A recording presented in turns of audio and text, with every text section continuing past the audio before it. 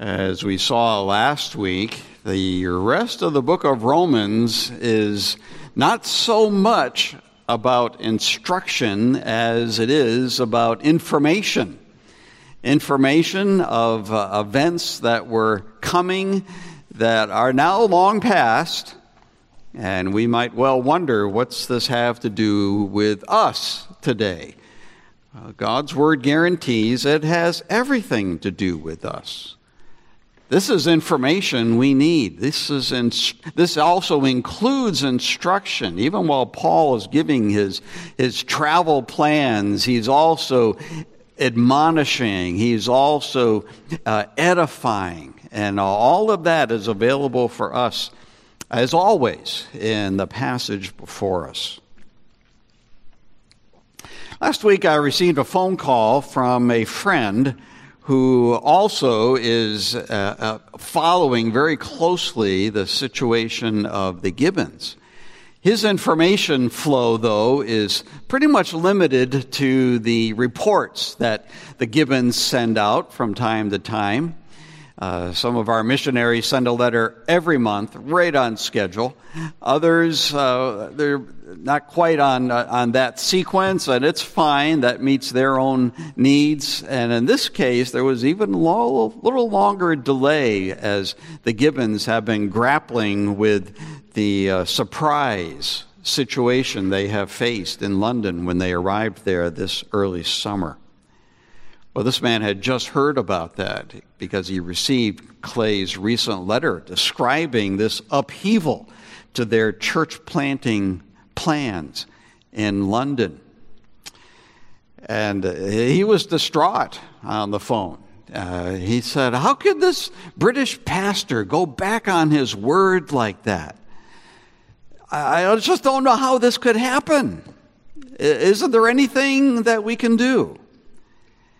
Well, he was experiencing the same emotional response that we all faced a number of weeks earlier as we heard about all of this. And of course, actually pretty similar to what the Gibbons faced as well, as this was impacting them so strongly. I assured him, though, that it really seemed like Clay had explored all the possible avenues, and apparently this empty church building in a strategic location is now a closed door to them. We can look at that situation and say, how distressing.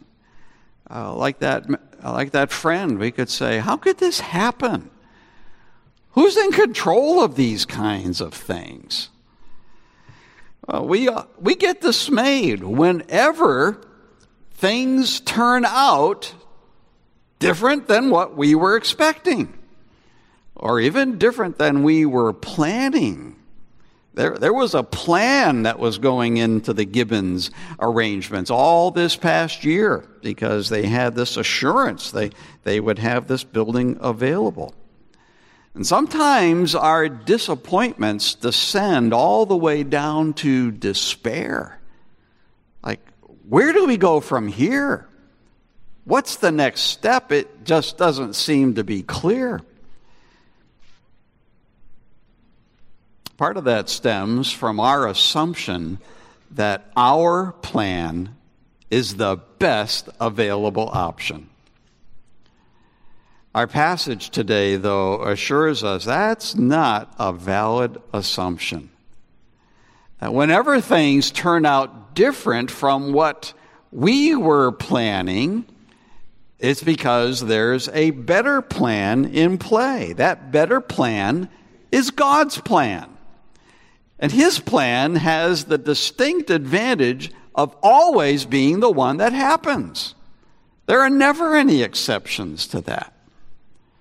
So how can that be? How can God's plan always work?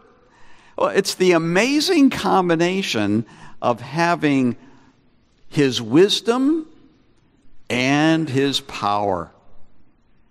Those two working together are what guarantee that what happens is always His plan, and that His plan is always best.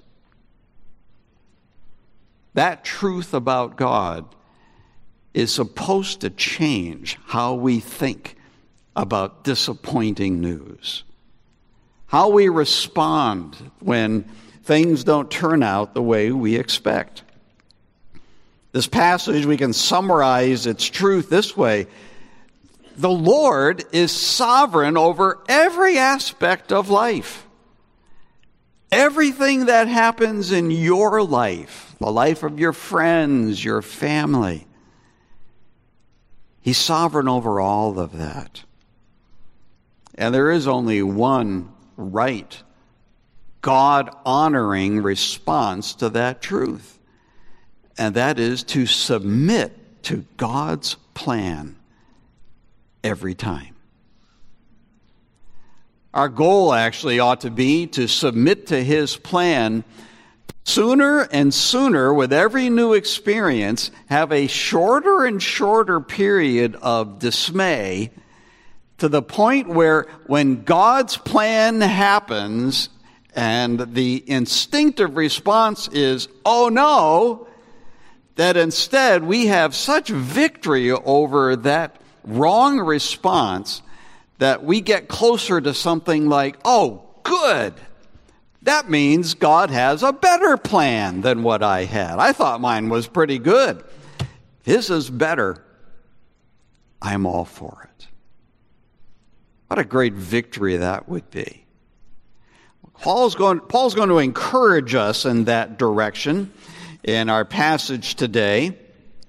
Beginning in verse 22, he urges here, submit your plans to God's will. That is, anticipate that the plans you have, as good as they might be, that God might have a different one. That might already help eliminate some of the shock that we experience when things don't turn out our way. I'll make a plan, but I know that God might change it. And if He changes it, it's because His is better than mine. Submit your plans to God's will. Paul had to do that. We're going to see several different phrases underscore that really has been the experience of his life and of his ministry. So he begins in verse 22 explaining that this is the reason why I have so often been hindered from coming to you. There's the first expression of it. I have so often been hindered. That is, Paul had plans, and they didn't work. Realize that even an apostle, even in the first century, Paul, who had insight, who had even many instances where God was giving him information about the future, but when it came to Paul's own plans, he was operating much as we do. He would make a plan, and then it didn't work. So often hindered. Now he says this is the reason. He's referring to something he's already said. It was at the last part of our passage from last week. Second part of verse 19 of this chapter. He explains that my ministry has been going from Jerusalem and all the way around to Illyricum. We saw last week. That's Jerusalem in the east, the far east. In his ministry, we call it the Middle East today. And all through Asia Minor, present-day Turkey, into Greece, and even further west than that. Illyricum is on that eastern shore of the Aegean Sea, current Bosnia, other countries right in that area today. So that's what his ministry has been. And he's telling us now, and that's why I wasn't allowed to come to Rome. I hadn't finished God's assignment in the eastern part of the Roman Empire yet. And that reminds us that the Lord controls your long-term plans. Paul knew he had an assignment to do in the East. He didn't know how extensive it was. He didn't know how long it was going to take. He may not even have known how far he was going to travel as he circled and eventually got as far as Illyricum. But God knew. God controls our long-term plans. And we wouldn't want it any other way. He decides ministry duration. Paul had to submit to that. God's priority for Paul: explore all the unevangelized regions between Jerusalem and Illyricum and establish a church in each of those regions. Paul didn't personally cover all the towns and even all the cities within those regions, but establishing at least one church in each region, that church then he could leave to cover the rest of that territory. God decides the duration. He decides how long you will be where you are right now. He decides where you're going to go next. Whether that's a move across the street or across town to a different part of the country. He may even have plans for a different part of the world for you. He knows. He decides. That's his responsibility. Verses 23 and 24 actually get more into this idea of ministry location.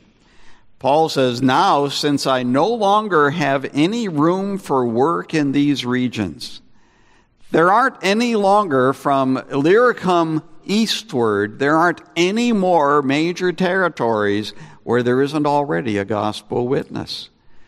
Paul's assignment was to be a pioneer missionary, to go where the gospel hasn't gone yet. And as he assesses, as he looks at what map he may have had, what he knows of the world at that time, he can honestly say, I don't have room for that kind of work in these regions anymore. And since I have longed for many years, there's our second indication that Paul was experiencing real life like we do. There's things that you are longing for, expecting perhaps, still haven't happened. Paul knew what that was like. But since I have longed for many years to come to you, he can now say, I hope to see you in passing as I go to Spain. But even still, he has to say, I hope. He doesn't know what the future is going to be. This long-term plan is still vague. But I hope, he can say. It's okay to hope. It's okay to plan. But submit that hope to God's plan. Submit your plan to his will. I hope to see you in passing as I go to Spain. Now, why only in passing? Isn't there some evangelistic opportunity in the Rome area?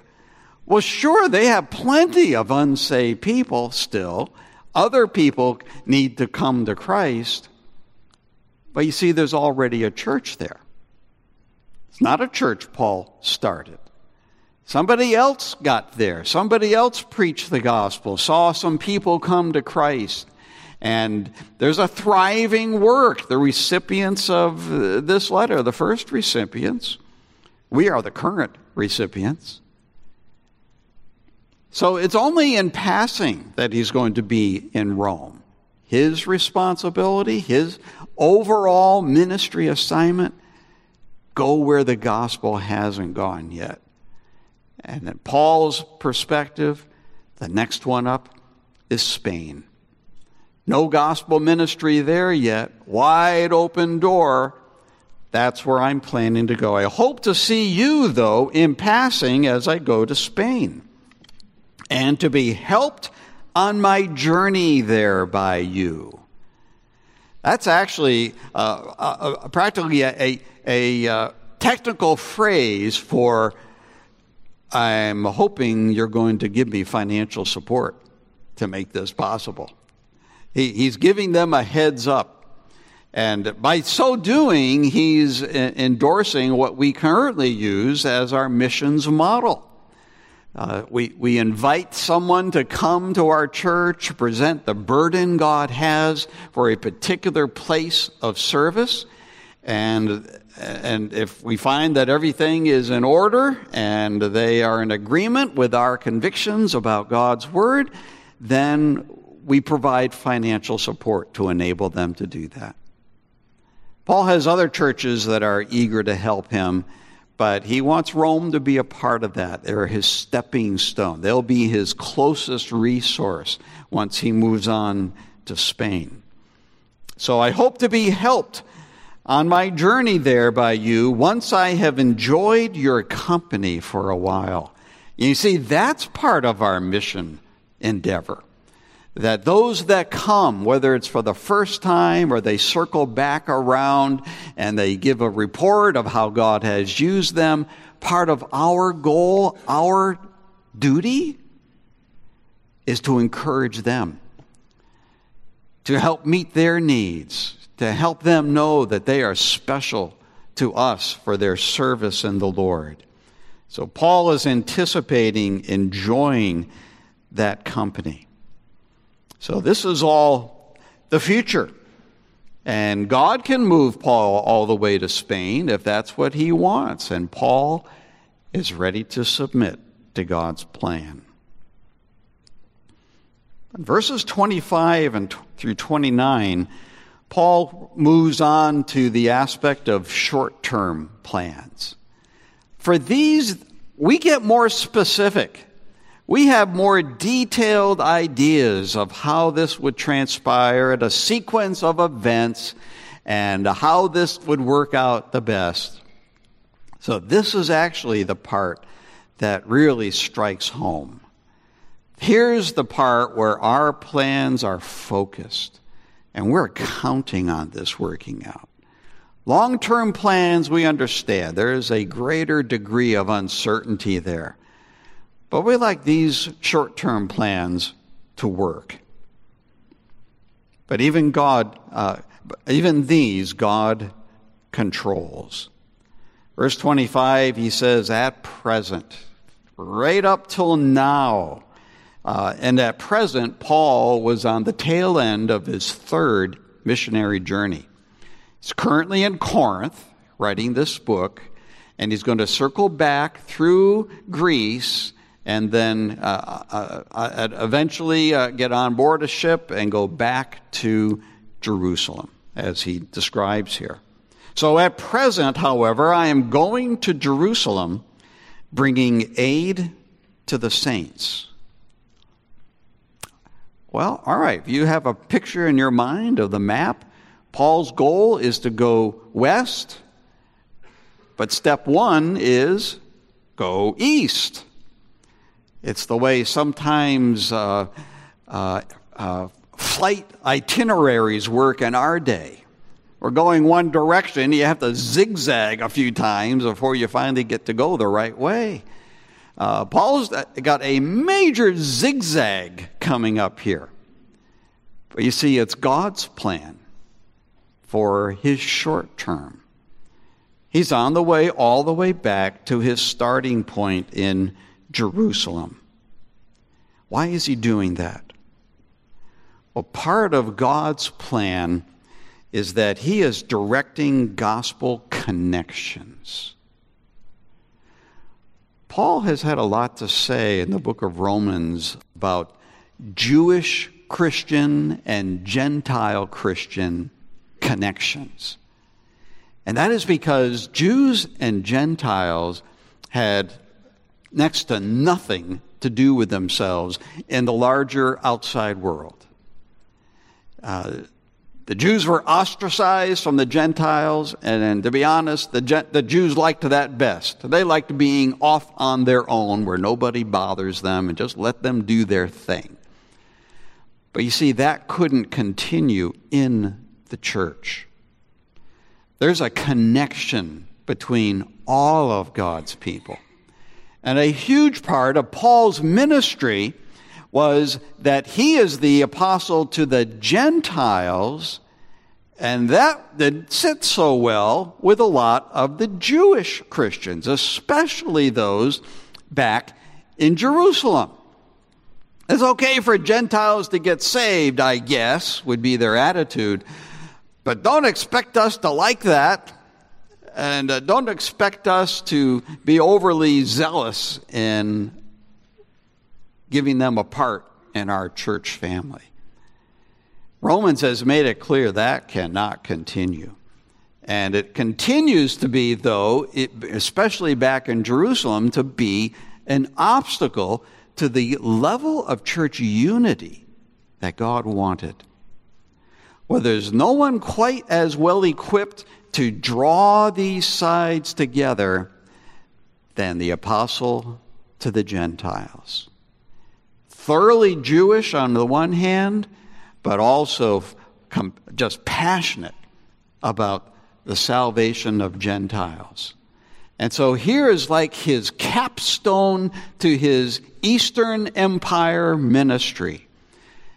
He needs to bring this aid to the saints. He's going to tell us more about this here and then even in the latter part of this passage. But God is here directing gospel connections, and that may be an explanation for a lot of the zigzags that it seems that God's plan is taking. Those zigzags might be for God to draw this and this together, to give you contacts here and then somewhere else, and use you to help establish gospel connections. So he explains in this case, in verse 26, that Macedonia and Achaia, that's modern day Greece, have been pleased to make some contribution for the poor among the saints in Jerusalem. Now, it's interesting that this word contribution, a single English word, indicating that is often elsewhere translated fellowship. A connection together. And so that this very offering that Paul is going to deliver to Jerusalem is designed to promote fellowship, connection, facilitating a mutual beneficial gospel partnership between the Gentiles and the Jews. And this comes, he says, specifically for the poor among the saints in Jerusalem. Well, that brings up an interesting point, because Paul addresses this same offering in the book of 2 Corinthians, and he indicates there that among those giving for this special offering for the poor in Jerusalem were some very poor Gentile believers in Greece. They were giving out of their extreme poverty. I mean, the reality is they had their own poor that they needed to help. Why are the poor in Jerusalem getting this offering? Paul helps us understand that in verse 27. He says, "For they were pleased to do it." They wanted to. And indeed, they owe it to them. Now, let's just take a brief time out. The combination of those two features is at work every time we give in the offering to God. We do so because we want to. It pleased them, Paul can say. But at the same time, we give because we ought to. Those two get emphasis often in God's word. And they're both at work here in this offering. They were pleased to do it, and indeed they owe it to them. In what way do the Gentile believers in Greece owe this to the Jewish believers in Jerusalem? He says, well, if the Gentiles have come to share in their spiritual blessings, okay, Romans 9, 10, and 11 made that clear. All of us Gentiles are sharing in spiritual blessings that God originally promised to the Jews. And that we are the beneficiaries of that places us under obligation. He says, therefore, they ought also to be of service to them in material blessings. All right, it's not that the poor people in Jerusalem were more important than the poor in Greece. It's that there was a special need to draw together Gentile believers and Jewish believers, one sharing spiritual blessings, the other responding with material blessings, and for in the giving and in the receiving of this gift, to acknowledge this gospel connection. That's why Paul has to go to Jerusalem. Way out of his way. But this is important. This ministry. At the same time, God, in controlling your short-term plans, is directing gospel advancement. Paul is not just going to live the rest of his life in Jerusalem. God has more for him to do. So he explains, when therefore I have completed this and have delivered to them what has been collected. Delivered what has been collected. This deliverance actually has kind of a colorful original, as Paul said it. He said this, once I have sealed this fruit to them. This is more than, here's the money. This represents the joy and the obligation of Gentiles, acknowledging all you Jews have provided for us, and we want to be a blessing to you because this represents a connection. Sealed to them this fruit. You see how that highlights. Paul's not there just to write a check or hand over cash. He's there to seal something, strengthening the solidarity of Jews and Gentiles. When I have done that capstone to his ministry, I will leave for Spain by way of you. And now Paul says something remarkable. For all the aspects of the future that he doesn't know, all the times he's been disappointed, now having related his latest plan, he tells us something he knows for sure. The next verse, verse 29 says, I know that when I come to you, I will come in the fullness of the blessing of Christ. Now, Paul has a good plan. And we're going to see he recognizes, as good a plan as this is, there are a lot of obstacles in the way. And he's still acknowledging, I don't know how it's all going to turn out.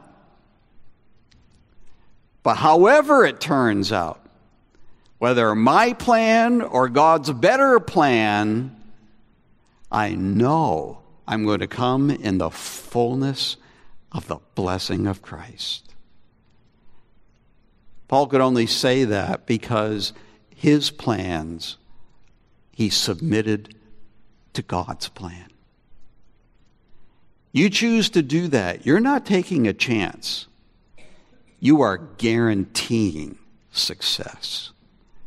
The fullness of the blessing of Christ is his complete provision of grace for everything you need to sustain you and bring you to his good goal. You believe he can do that? That's something we know. We've had some uncertainties, unexpected things, even in our building program. We haven't even started building yet. But just a few months ago, we have a neighbor who has a sewer line connection that we need to get to. And we found out that he needs something from us. We had this arrangement that you'll give us an easement to get to that sewer line, and we'll give you an easement to maintain a little bit of your parking space on our property. What a great deal. So we drew up all the plans and had the legal papers ready and said, here, ready for your signature. And that's when we heard earlier this summer, oh, but wait, my property is for sale, and now there's a buyer. So we can't sign anything. We have to see how this turns out. Okay, so we waited a while, and then that buyer changed his mind. Oh, good. Oh, no, now there's another buyer that wants it. Well, it sure seems to me it'd be better if God would just let us have that easement. Let's be done with it. But somehow, God has a better plan. I can't anticipate what that's going to look like. But we know, however this turns out, we will face the fullness of the blessing of Christ. All right, that's true for you too. That's true in your circumstances. Plenty of disappointments available, but let's put a new perspective on that. A new job fell through. God must have a better plan. A medical test that causes real concern. He's got a plan for that too. An unexpected bill. Where's the money for that going to come from? He's got a plan. Now, we do have one way to influence the future, how this all works out. But even that comes with a caution. That one way to influence the future is prayer. Verses 30 to 33 say, submit your prayers to God's will as well. Expect God to listen to what you say. Paul here is exhorting earnest prayer. Pray earnestly for me, he says. I just told you my short-term plans, but I appeal to you, brothers, by our Lord Jesus Christ and by the love of the Spirit. Paul's really taking this prayer thing seriously. By the authority of Christ, I appeal to you, I exhort you, join me in prayer. By the love of the Spirit has placed love in your heart for other believers and for me, Paul says. And on those bases, I implore you to join me in prayer. Strive together with me in your prayers to God on my behalf. Pray earnestly. But verse 31, he says, pray specifically. Here's what I want you to pray. For this plan to go to Jerusalem, there are definitely some obstacles. So pray that I may be delivered from the unbelievers in Judea. This would be the unbelieving Jews that now years later are still bitter that Paul turned to Christ. He was on their side. Now, in their perspective, he's on the enemy's side. They would love to put him to death. Their goal is nothing short of that and has been for a long time. So pray that I may be delivered from the unbelievers in Judea. This is their territory. I'm venturing into dangerous ground. Would you pray for me? But the challenge isn't just external in the world. Would that was all we had to be concerned about. But there are internal challenges as well within the church. His second specific request, that my service for Jerusalem may be acceptable to the saints. That is that, first of all, they'll accept this contribution from the Gentile Christians. And yes, there was a danger they'd say, no, our need is desperate, but no, we don't want that gospel connection. There was actually a sizable faction of Jews in Israel back in the 1950s when Germany wanted to offer them reparations for the Holocaust. And there was a major faction in Israel that said, no, we don't want your money. You can't pay us for that. There is no way you can repay that debt. But the ruling government was just barely able to prevail because the need for the money was desperate. And they eventually accepted it. They could have rejected this, or they could have said, we'll take your money, but we're not going to accept you. That's failure.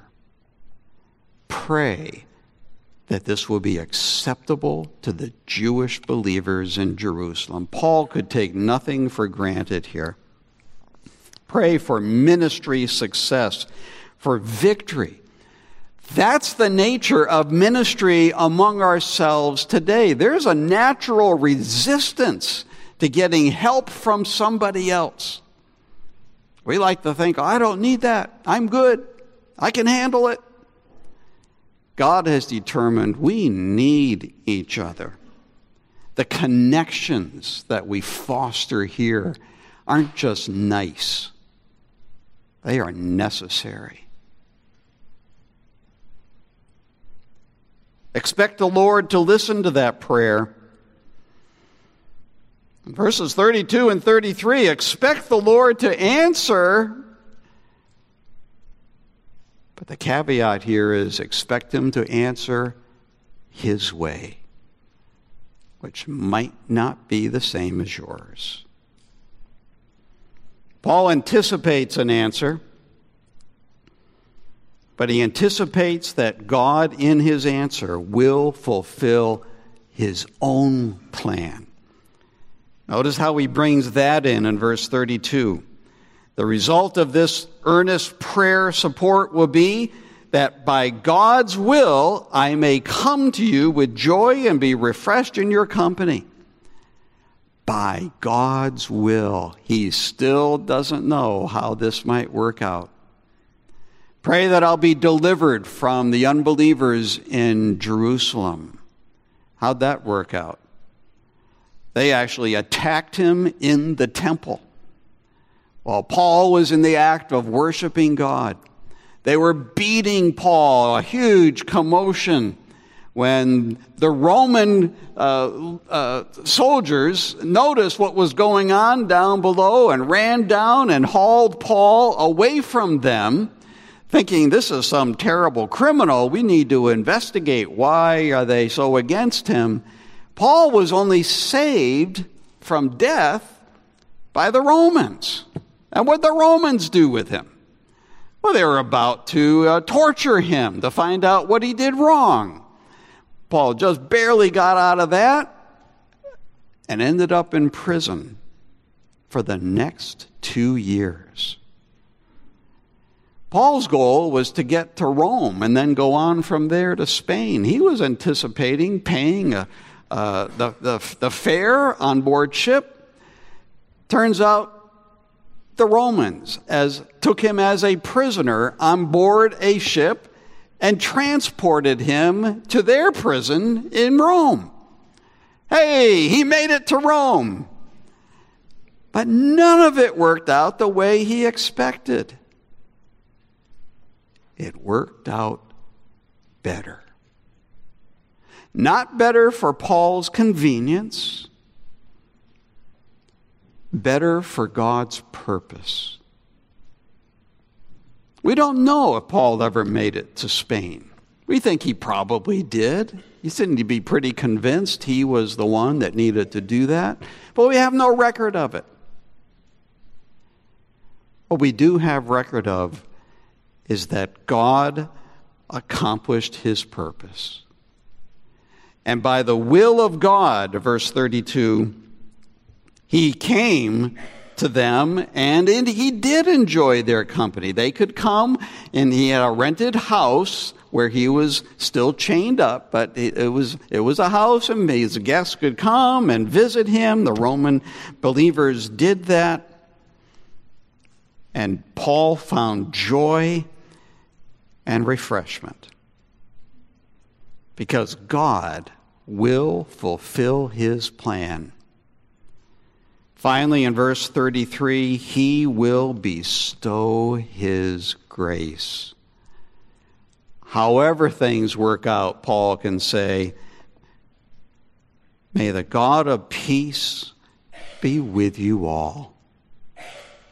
God's plan is that even if his plan is different from your plan, you can have the full contingent of peace, well-being, a sense of confidence in God, fullness of joy, replacing what ordinarily would be bitter disappointment.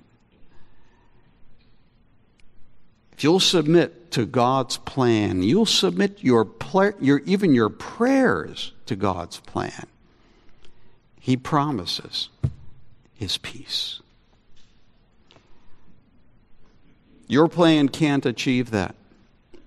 Your plan might be nice. God's plan is better. Don't forget that Christ, when he taught us to pray, he gave us this pattern to follow. Early in that prayer, he said, now don't forget this part. Your will be done.